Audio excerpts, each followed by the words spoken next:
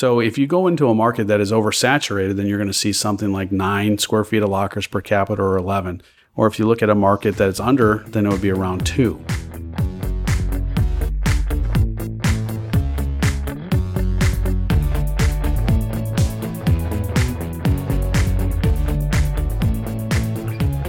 Welcome to The FI Show, where you'll get a behind-the-scenes look into financial independence. Here's your host, Cody and Justin.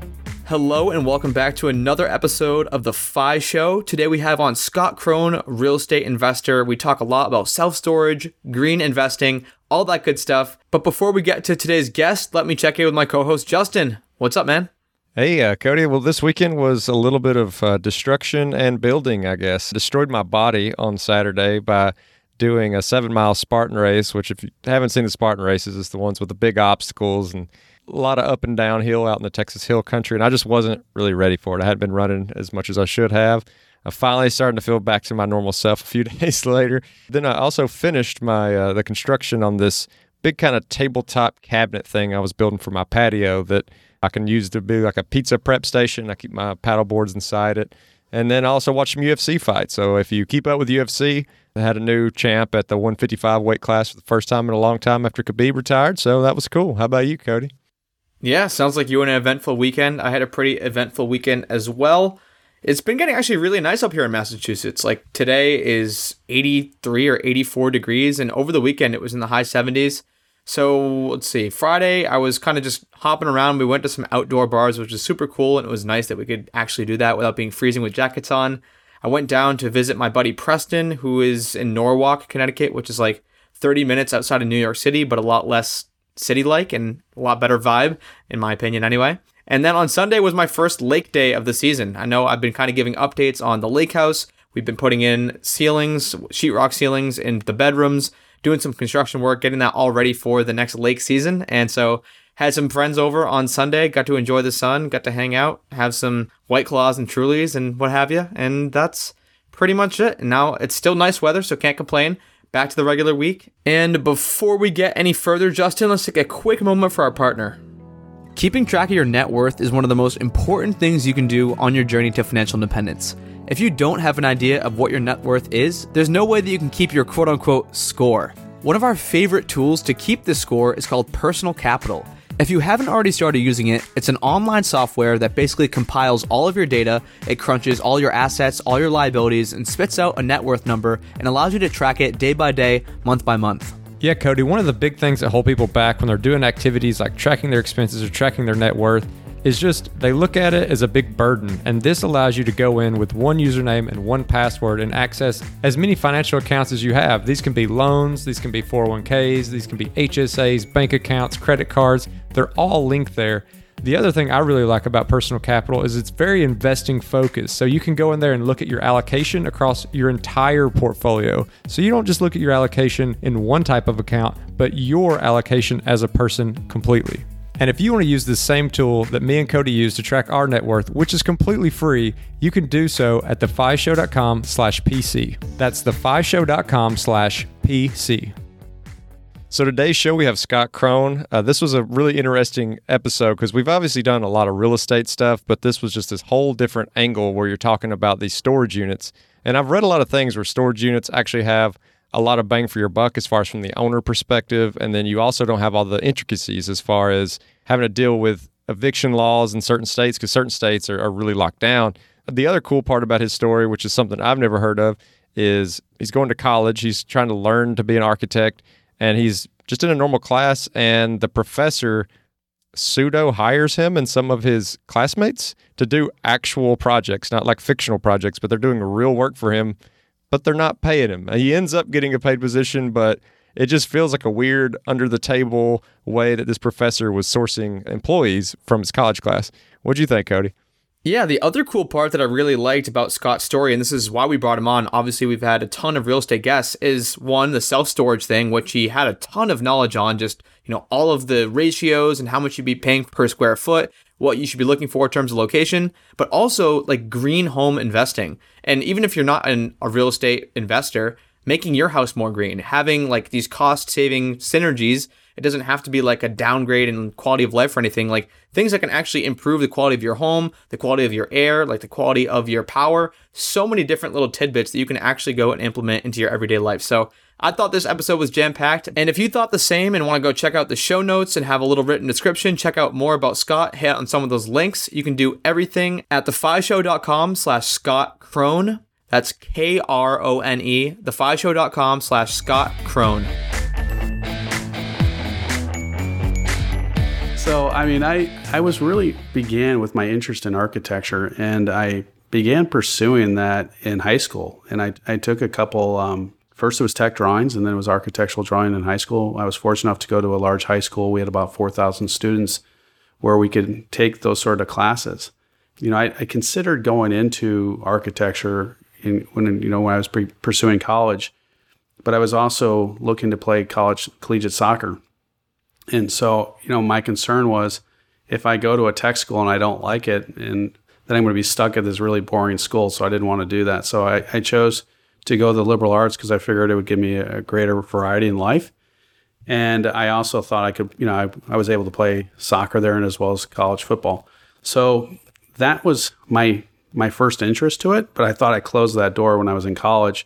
And it wasn't until my senior year that I found out that they actually had master's programs for people who did not pursue a bachelor's in architecture. And so that's how I got back into it.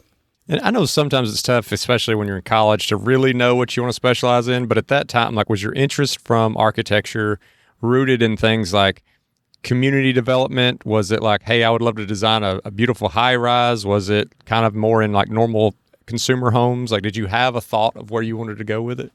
I wish I could say it was that refined, but like you said, I mean, in college, I was all over the board. And then we also had a family business at the time. And so ultimately, I thought I'd be going into the family business.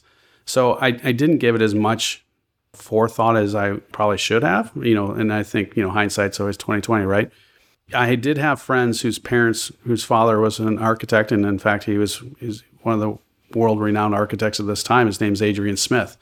And so I grew up with, his daughter as one of my friends. And so I was around them quite frequently and saw and appreciated what architects did, whether it was on the residential level or more on the commercial level. But I never really gave it as much thought as to which one I was going to pursue. So I know a few architects, and many of them have not ventured onto the buy side of real estate. They don't own properties. They just love the design aspect. They love building these structures. When did that switch kind of flip for you when you decided, hey, I kind of want to get on the other side of the equation here? So when I first got into the program, I had a month off between college and when the graduate program started. And, the first beta test to get into the program was, we had to go to summer school, and that was from, 9 a.m. to 5. And we were in the Crown Hall, which is Mies van der Rohe's crown jewel of architecture at IIT. And it's this gorgeous glass and steel building. But in the summer, it was like, if it was 100 degrees outside, it was like 150 degrees inside. And so, we're drawing and sweating, and we're wearing headbands and wristbands, so we're not dripping on our drawings and all that sort of stuff. And we were all sitting around talking, and we were talking about how the stereotype is that architects are poor and the real people that make money are the developers. And I was like, that's where I got to begin figuring things out. Why is it that all these architects are always, the broke guys, and why are the developers the affluent guys? So my first studio class was with a gentleman, a professor who owned a real estate development company as well as an architectural and contract, and he facilitated his own projects, and I became his TA. And I'm like, I got to understand the business side of this thing. If I can do the business side as well as the architecture side, then that's the home run. And so that's how I got into it. It's obviously awesome to have somebody like that that's got some experience who you could learn from. But at what point did you actually get to get your hands a little dirty, like to get involved with a purchase? And I guess what was that like mentally? Because I know for most people, when you're starting to talk about buying real estate, it feels like a large number and it can just be a little intimidating. It was the first day of that class. He showed, so I was his TA. I showed up at his work at 7:00 in the morning, and, class started at 2. And he said, hey, this is what we're going to be working on this semester. We're going to be working on this 50-acre site that we're looking to acquire. It was the former Sara Lee factory. And we're going to turn that into 1,000 condominiums. And so I want you to put together this information that we can give all the students so that they can go begin working on this. And I'm like, holy cow, like where do you start on a 50-acre site and 1,000 condominiums? And so literally we get to class, he signs it, and he says, okay, here's the site, here's the survey, here's the requirement. I want 1,000 condominiums. I want parking. I want lakes. I want roads. Come back on Wednesday with your plan. Go away. For 4 hours I worked on in class, and then I drove home, had dinner, and then, I worked until midnight. And then the next morning I got up at his office at 7 o'clock and started the routine again. And, I did that for 3 years working for him. But that was the first, was really ground up right from the beginning, day one. And I was fortunate that they took my plan and began implementing it in the office, got modified, and got eventually whittled down to about 316 condominiums, 64 townhomes, and 16 single-family homes. And it was a $100 million project. And so I worked there for 6 years, and they were still completing it when I left. And I was also running 2 other jobs at that point in time. I was jumping right into the deep end, if you will. So I just want to pause you there for a second. You're doing 2 other jobs at the same time. It sounds like you're already undertaking this massive project. I mean, I couldn't even begin to wrap my head around planning something like that, building the survey, doing some of the architecture drawings. What were those other 2 things you were doing at the time? Well, keep in mind that once, so I was the only kid, I was a kid at that point in time. I was 21 years old. So I was the only person in the office who did not have an undergraduate in architecture. So that meant I could read and write. And they put me on the development side of things. So I was doing all the financial pro forma while I was they took my concept, and then my classmates who were also employees of the company and the other employees were refining it and developing it, working on through all the different levels of drawings that are necessary. So I was not on the boards, but when I would go back to my home, I would be working on my concept and refining it as well. And so it was a combination of me refining it, they working on it, and them working on other stuff. They were finishing up other projects. Once we got it under permit and under approval, and I put together the whole financial pro forma of this thing, and that was progressing, then at that point in time, they had me start running a 40-unit development with $25 million. And so then I began the whole PUD process, which is the planned urban development, where, you come up with a concept, you're going to the village, you're talking with them. I went to, I think it was 36 different meetings to get the project approved over the course of 9 months. And so then once we got that one going, working on that, getting all the contracts, working with all the buyers, then they started having me work on a 51-unit development. Just before we get too far away from this point in time where, like, you're in class, you're in college, I guess I'm just a little confused about this model. I've never heard of this where you and your classmates are also employees of this commercial project, but yet you're in class. Like, is the teacher kind of getting a little bit of free labor here? Like, how does that work with, like, I know with some teachers who do research, if they're doing it, while they're at the college, like the college gets a cut, like, just how does that partnership work? That was a source of tension within the faculty. But yes, so my first real estate negotiations were this. He said, well, since you're my TA, that means you have to work for me for free. And so in the office, and I said, well, my TA-ship is only for 20 hours. So if I work more than 20 hours or during the summer, I'm not your TA, I'm just an employee, then you have to pay me. And he reluctantly agreed upon that. So the other students, when they were working in the office, actually did get paid by him. But obviously it was a grossly less labor than a regular employee, full-time employee. And so that was a source of tension within some of the other faculty. But I viewed it as a great thing because here I'm getting this firsthand application in real life on how to do this stuff. And so for me, it was like invaluable, and the real kicker was as soon as I graduated, we were in the final stages of getting this project, through final submissions and ready for permit. And he said, well, we have to implement for the next 8 weeks, 80-hour weeks. And so, I just negotiated my salary, and then my hourly rate went down to like $1.25. And the students who were still part-time, they were making like triple overtime. And so I was like, man, I'm getting hammered here. I was trying to get married and all this. And so, but we literally had people falling asleep on the toilet. They were like, hey, Mark's been in the bathroom for a really long time. Maybe we should go wake him up. It was tough. Those 2 months at 80 hours a week, that was some tough work. But nevertheless, I think you did mention earlier that you worked there for 6 years, if I'm not mistaken, right? You're right. That's correct. So I guess, what led to you moving on to the next thing, and what was that next thing? What were those next steps? Well, what led to me was negotiations over my next, salary rate. And, I didn't feel I was being compensated for what the workload that I was doing. And so the former CEO of the company went and started a development company with 2 brothers, and they asked me to come join them on a 90-unit townhome division to run that. And so that's what led me to move on. And then at what point do you kind of start transitioning from just assisting other people build their plans to you starting to kind of bring on your own projects that are really yours? So when I got to that company, each person had a distinct role. So the CEO was working with the banks. One brother was marketing, the other brother was construction. And what they didn't have is a cohesive plan as to what the true performer was. When I say that is, okay, what is the gross revenues? What is the sales revenue? What is the unit configuration? What is the cost of this going to be? And how does this thing really financially model out? And with the townhomes, they had 5 different models. And so, it wasn't as straightforward thing as like, okay, we have 90 condominiums. We know exactly the sizes. So we had to make some assumptions as to what the configuration of these units were. And then I began modeling out the whole pro forma in terms of like, what is the gross potential revenue? What is the cost for each unit going to be? What is our labor? How much is it going to cost us to build one unit? And then multiplying that across the board. And when I got there, they were expecting to make $3 million. And when I got done with the modeling, and I looked at it, I was like, and I bet, obviously your listeners can't see the reaction on my face, but it was like my eyeballs were doing the Bugs Bunny popping out of my sockets. And I went back and double checked everything and triple checked everything and waited a night, double checked it again the next morning. And then I presented it and I was like, hey guys, this thing's going to lose $500,000.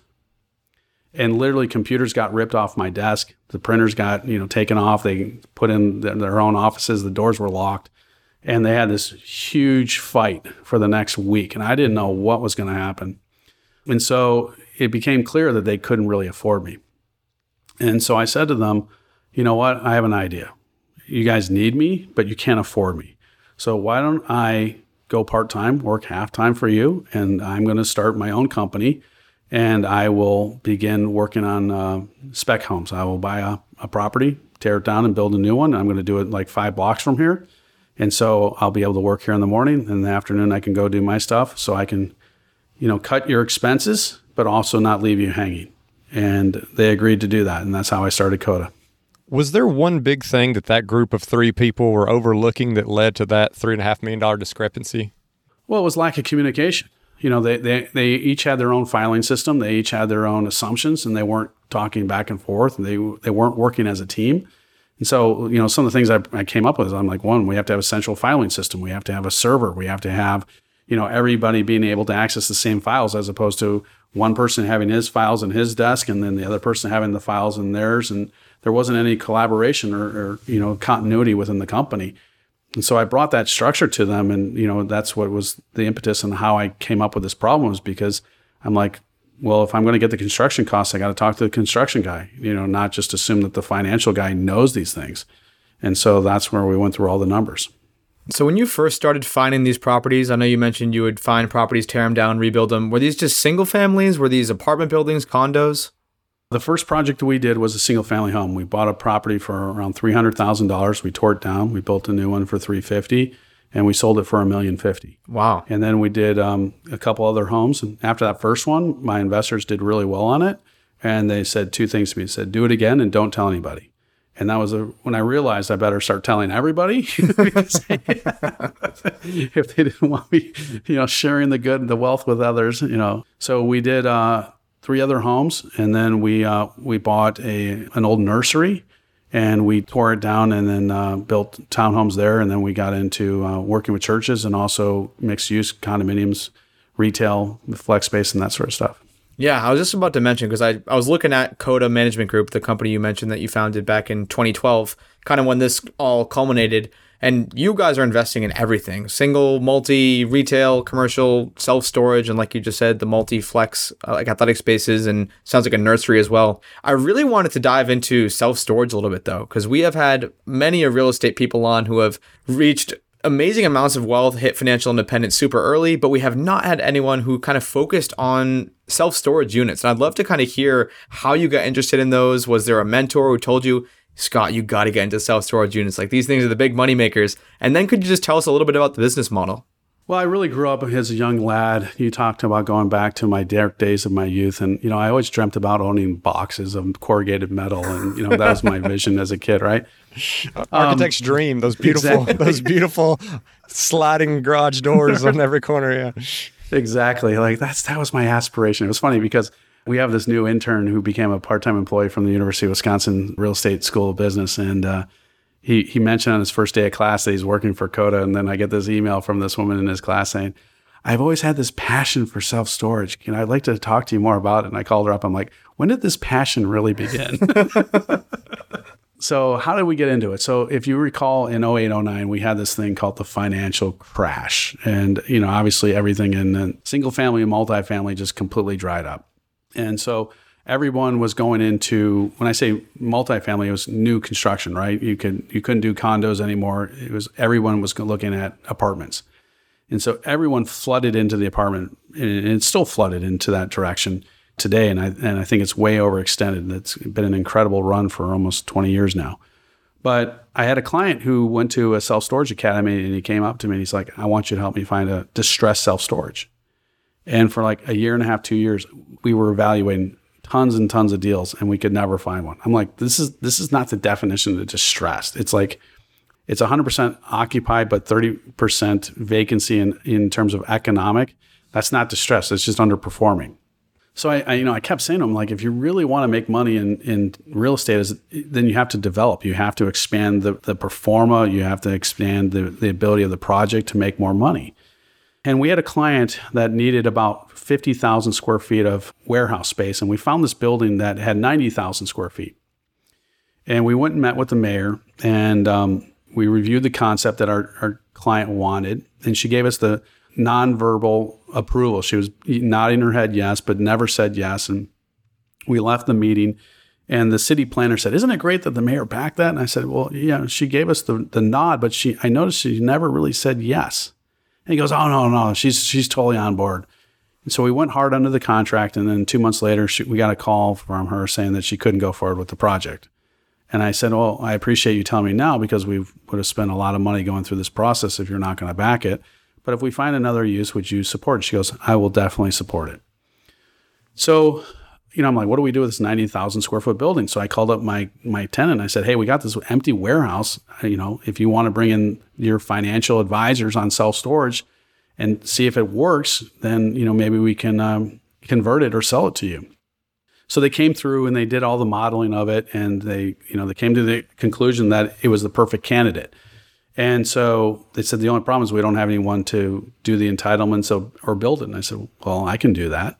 And so that's what we did. And then we ended up building it all out. We kept a portion of it, but then we ultimately ended flipping the whole thing to Compass Self-Storage when it was done.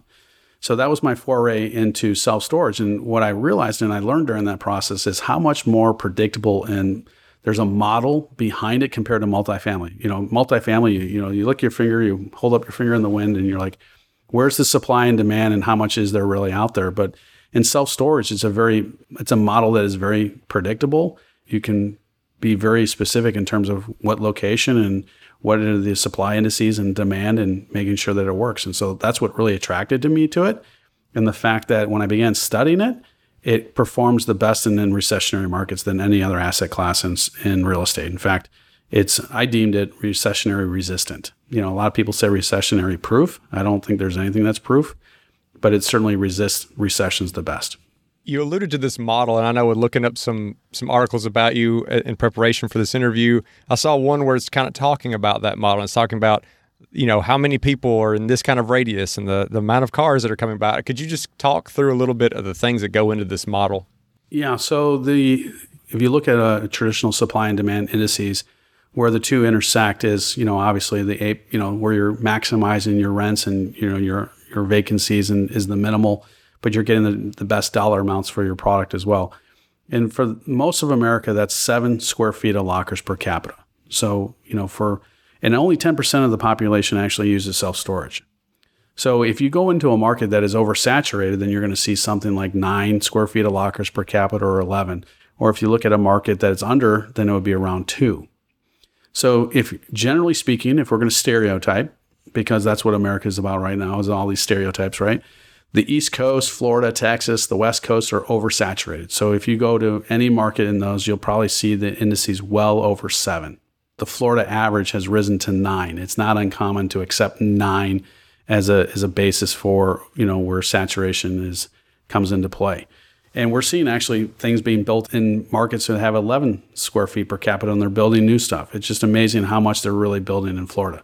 To me, that's one sign of a market crash or a market correction. So that's why we're avoiding those areas. But generally speaking, we're trying to focus on areas that are under 7. So when we bought in Chicago, Milwaukee, Dayton, Cincinnati, Louisville, we're also working on one in Ohio. They're well under 5. We've not bought any building that is above 5. In fact, we've been under 4. So that's one of the things that we look for is what is the market? And so we can go in there and know that if we build this, there'll be people that demand the product, and we'll be able to get it leased up and sell it and have a successful project. And to dive into the numbers a bit, I know it's going to vary, obviously, from state to state. Obviously, like the Midwest is going to cost less for self-storage than, say, a California might. But in terms of like the cost per unit on the build and then or on the purchase and then the average revenue per unit, are there some key indicators that you should be looking out for, that people should be looking out for that are interested in getting into the space? Yeah, I mean, the national average for rental per square foot is $18 a square foot.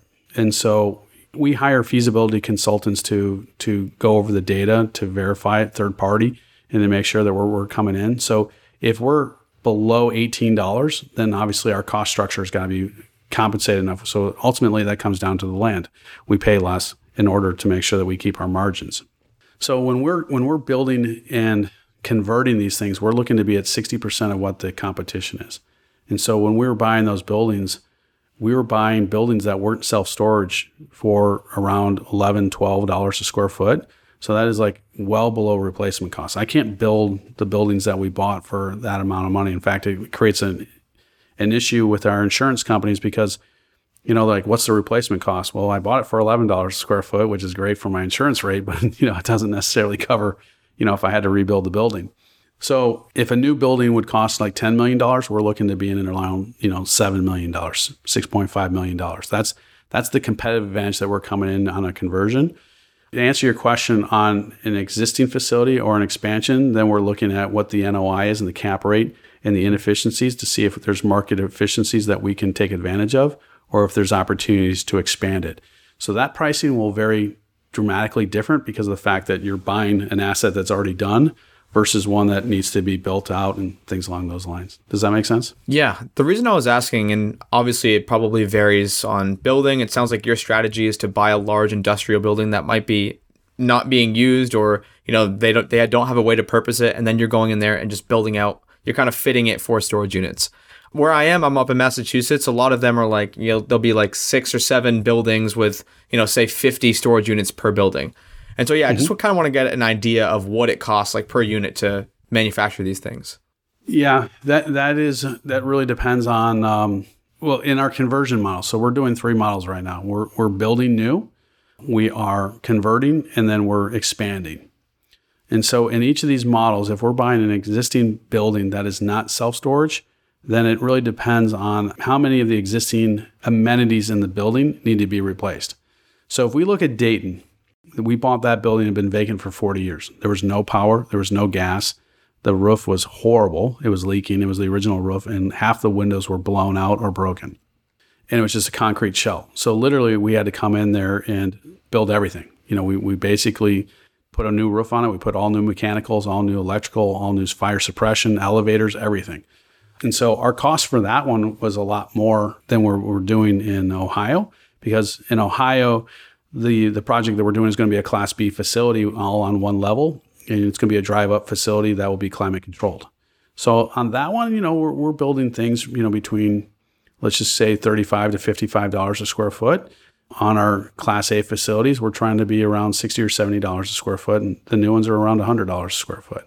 So that's sort of a little bit different. And then what we're doing in our other project where we're expanding, we're actually buying modular pods of self-storage facilities that we just literally come and drop them on the site, and they're already done. And right now you're talking about this one particular facility that's in Dayton. I know you have Wright-Pat Air Force Base there, Wright-Patterson Air Force Base there. And, I have a background in the military. Know that's a very transient community. When you're thinking about locations, do you factor that in? Or are you just looking at the number of people? Or you try to think, hey, this is a place where there's going to be a lot of people moving in and out, which always drives more storage? Yeah, there's major reasons why people do it. It's, death, divorce, displacement, or being dislocated. Displacement is being more of like you're under foreclosure, or you're, something that you're being kicked out of your apartment, whatever it may be. And, obviously being dislocated, by the military, you're being moved out. So you have to put stuff into self-storage for 9 months while you're on deployment. What really attracted us to the Dade market is they were building 1,000 rental units within a quarter mile of that building. I mean, the development there was just phenomenal. And so we saw all this new demand coming into the marketplace, and that's the reason why we went there. I do want to pivot because there's another facet of real estate that we haven't dove into yet, that I know you authored a book, actually, High Performance Homes, talking about like green energy, having a greener home. And this is something that I'm sure many of our listeners can take away and start implementing things like tomorrow. They might not be able to, refit a 90,000 square foot industrial building into a bunch of self-storage units, but they might be able to do things that can make their home a little more green. So could you kind of just talk about how you got into that space? And then maybe Justin and I will ask you some more tactical stuff about it. Well, when we started back in 1998 with Code Design Build, we began implementing green design concepts, but a lot of the green technology out there was just too expensive that it just didn't make economic sense to put it in because the payoff was just so ridiculously long. Gas was cheap, electricity was cheap. And so, if you're buying this high performance furnace, it would never pay for itself. But we would do green things within it in terms of solar orientation, lighting, all those sorts of things in order to make the home more energy performance and conscientious. And so we would call that our eco-build system.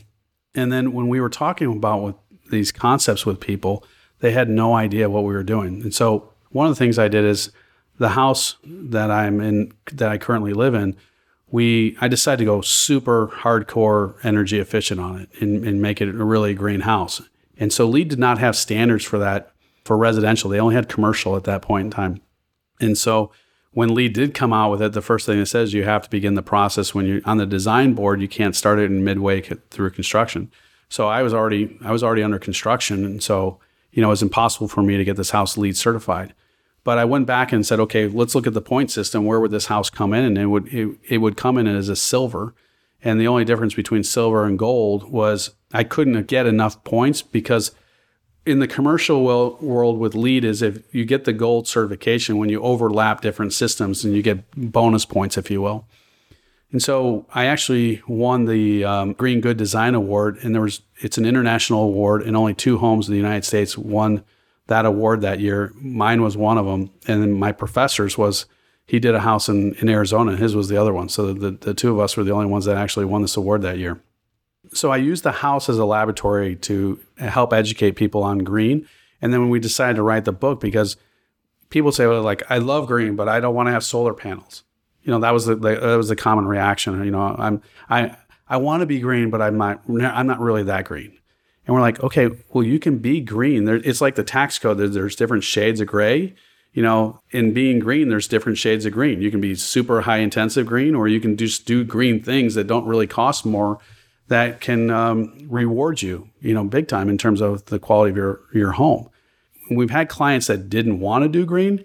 We showed them how they could implement green and how their home could be that much better off by implementing the techniques that we, showed them how to do. And they ended up being very pleased. And then we had other people that came to us and said, I just bought a Tesla. I want you to design the entire house around having enough solar orientation to charge my Tesla. And that was like, literally the house was designed around this car. So we had the whole spectrum. And that's where we came up with the book, to show people like how you can do little things to implement green. So today it's actually even easier than when we wrote the book, because they have like the new light bulbs you don't even have to buy new light fixtures. If you have a recessed can and you want to put an LED light in there, you can literally retroactively fit them back in. Some of the people are our neighbors that said, hey, I think I need a new air conditioner for my house because my attic, where we have an extra bedroom, is always super hot. What do we do there? I'm like, well, first of all, I would pull out all your batt insulation and go in and foam it. You'll cut down your energy consumption dramatically. And they couldn't believe how much they saved, but how much more comfortable their house was by just doing that one thing. And, it's not a huge thing, but it was a simple thing that, altered the performance of their home. So those are the types of things we look at, like when you buy a window, what type of window are you going to get? If you're going to do these home maintenance things, then what are the factors that you need to take into consideration? That's why we wrote the book. And I think that's a part that I would like to dig into is a list of these things that, are green, but maybe it's not somebody is actually caring about their impact to the environment, but they're thinking about it from a monetary viewpoint. Like, what are the things that may cost you a little more upfront, but they actually pay themselves off in a reasonable amount of time? And what are maybe even some of the things, if somebody's building a home, that they could do that actually don't cost you anything? It's just a decision you need to make, like which way your house faces the sun and things like that. Well, a lot has to do with where you live. So, for instance, I live in Chicago, and I wanted to put solar panels on it. And I looked up the biggest solar supplier in the world, and that was GE, and they did not have an office rep in Chicago.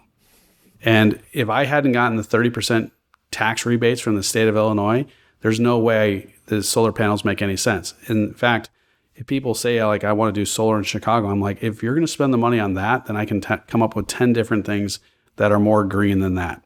Because the payoff is not there. When I put them in, my electric bill was like $15 a month, and I was like saving 10%. So I was like, I'm saving, $15 a month, but the panels cost me $20,000. Like, well, how many months is it going to take me to pay all these things off, right? But if we're looking at the house, for instance, I put in bamboo floors. The bamboo floors were exactly the same cost as oak, but the bamboo floors are renewable. They grow back very fast, very rapidly, and so bamboo is a renewable wood, oak is not. Actually, solar orientation is a huge thing. And so we bought sunshades. So I have huge 9-foot tall glass windows by 9 foot wide in my house, but I put up and take down solar shades in the summer to remove the heat gain. But during the winter, we get all that nice southern exposure, that warms the house. Those sunshades cost me, $175 a sunshade. But that one little thing cuts down the heat gain so much in the summer. I actually put them on the north side of my house because the solar orientation, the sun comes so far north that it actually is more powerful late in the afternoon on the north. So I have sunshades across the whole front of my, side in front of my house. That's a simple, relatively cost-effective thing that just cuts down, your energy load of cooling the house. Dual flush toilets. That's another thing that doesn't really cost that much more than a regular toilet. Granted, they have gotten the water consumption down from like 5 gallons to 1.5. But if you can do like half a gallon because it's got urine in it versus a full waste, that's another, quick energy efficient thing.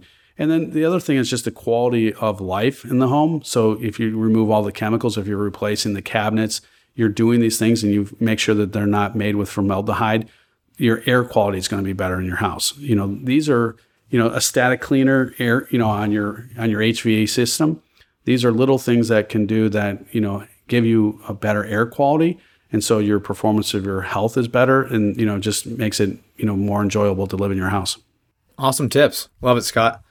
I'm actually curious if you've seen, because you're kind of more in this space than I am, but any trends, and I've definitely noticed, more people are moving into tiny homes, more people are putting solar on the roofs. What are some of these green trends that you think are really going to be impactful on the way that houses are built in the future or that people can kind of add on to their homes now or in the coming years? Well, I love all those things because smaller homes means more need for self-storage, right? Love it. So we love tiny homes. Ultimately, I think the trend for homes has changed dramatically. I think there's been a huge shift. People would always say, why do you tear down homes? And I said, well, because a lot of times the things we torn down weren't intended to be homes. Like one home that we torn down was actually a barn that someone converted into a house. I'm like, have you seen what the inside of that barn looks like? It's not a house. But the way in which people used homes in the last 10 years has dramatically changed compared to the last 50 years. Even in the last year and a half, I think people use space differently. Now it's not only I need an office space, I need a home gym, I need an educational space. So I think people are becoming more efficient with their spaces, and they need to have more flexibility. So being able to put things away and then pull them out, storage, in terms of within the house, so that it's not constantly cluttered. That's the thing that we hear constantly is we're on top of one another, and there's stuff everywhere. So how do we manage people's stuff? That is the biggest challenge within smaller spaces. And there's actually a projected boom within self-storage because people are clearing out the stuff that they store in their house in order to make more space for how they live in their house and how they do life. And I think that model has become more centralized around the home than we have in the past. So I think that's the biggest trend that you'll see within homes is a greater change in use within the home. So I want to ask kind of a little bit of a random question that may not be very helpful to listeners, but hey, we got you on here and I just want to ask. So I had a storage unit in Colorado Springs. It was a pretty crappy storage unit, but right next to me, I'm 95% sure there was someone living in there. They were at least there. They had a couch set up. They had food. They were in there a lot of time if they weren't full on living there. Have you actually ran into that very much? Is there laws against that? What's to keep someone from living in a storage unit? Because while it may give you a return, it's also probably way cheaper than any apartment you could rent. Yeah, it's not a healthy thing. Our ones in our buildings, which are Class A, make it really nice because they're heated and cooled, and if you move around enough, they get their lighting for free, all those sorts of things. Yeah, it's a problem, and that's the biggest thing that people have to overcome really is the fact that if someone does try to live in there.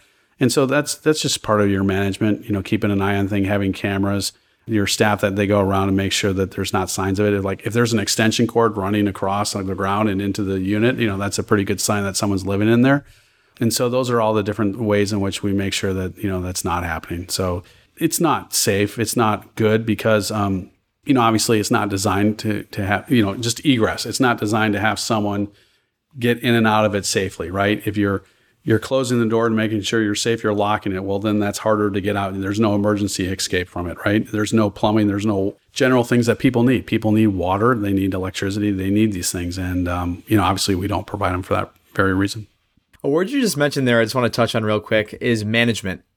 So in terms of a self-storage unit versus a, multi-condo apartment, you name it, what is kind of the hours per month that thing needs to be managed? How often are people actually getting in and out of their storage unit? Well, our traffic count is 3 or 4 people per day. It's incredibly low compared to multifamily.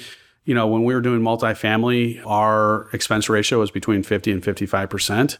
In self-storage, we're modeling at 35, but in the one model, we're getting it down to sub-teens in terms of our expense ratio. So that's one of the things that we really like is just how much more economically efficient they are. And so they don't take a whole lot of management once they get in there. It's more of customer service, being on the phone, making sure that come payment time, people are on top of it. If they have automatic debit on their credit card or on their bank account, it's even better. And, just making sure it's clean. And it's on the lease up that you have the most sales that are going on. And that's where you have the most management is occurring is during the lease up period of time. And along with that management, I know, you hear some horror stories depending on which state it's in, people who are into, normal consumer real estate, where a residential real estate, where, they come into an issue, they need to evict someone. With the storage units, are there any kind of catch-ups, or is it pretty simple where you don't pay your bill and you can just sell their stuff and you don't really have to worry about going through litigation? Yeah, there is no litigation. So typically what it is, we don't have any of the tenant protection laws here in the city of Chicago. They're just horrendously in favor of the tenant. It's horrible. You get penalized for being a landowner in the city of Chicago, literally. And so we don't face any of that. So you give them notice, and then what happens if they don't pay you? You do an overlock, and when they come to get their stuff and they can't get it because you've locked their lock, that's a cause for payment. And if they don't pay, then typically stuff is thrown away or there's an auction. But depending on what's in there. Awesome. Well, Scott, I think that wraps up all of the touch points I had, and we're definitely nearing the end of the interview here. But before we let you go, I want to make sure that all of our listeners have a chance to connect with you, see what you're doing, read your book. Where are some of the best places where they can find you and see your resources? The best way to get hold of us is info@CODA, CODAMG for managementgroup.com. And if they reference the show, we'll be more than happy to spend some time talking with them about a building if they think is good for self-storage. It's a small world. We're not going to steal a site. If they want us to sign a non-disclosure, non-circumvent, we'd be more than happy to do that for comfort level. But we'll review the site for them, give them the reasons why. We'll run the demographics for them, making sure that it's a good or not good site to go after. Just help them get on the right track. So that's something we'd like to offer your listeners. I want to second that, what Cody said. Thank you for coming on the show. It's been a really cool, interesting episode because, as we mentioned in the build-up, we've had a lot of real estate people on, a lot of residential, even some commercial, but not really this angle with the storage units and with the green building. So thank you for coming on the show. My pleasure. Thanks. It was a lot of fun. And as always, if you want to check out our Facebook group page, you can do so at thebyshow.com/community. And we always appreciate those 5-star reviews. They help us get great guests like we had today. And if you're interested in supporting The Fi Show, you can do so by checking out some of our partners over at the resources page, which can be found at thefishow.com/resources. And thanks for listening.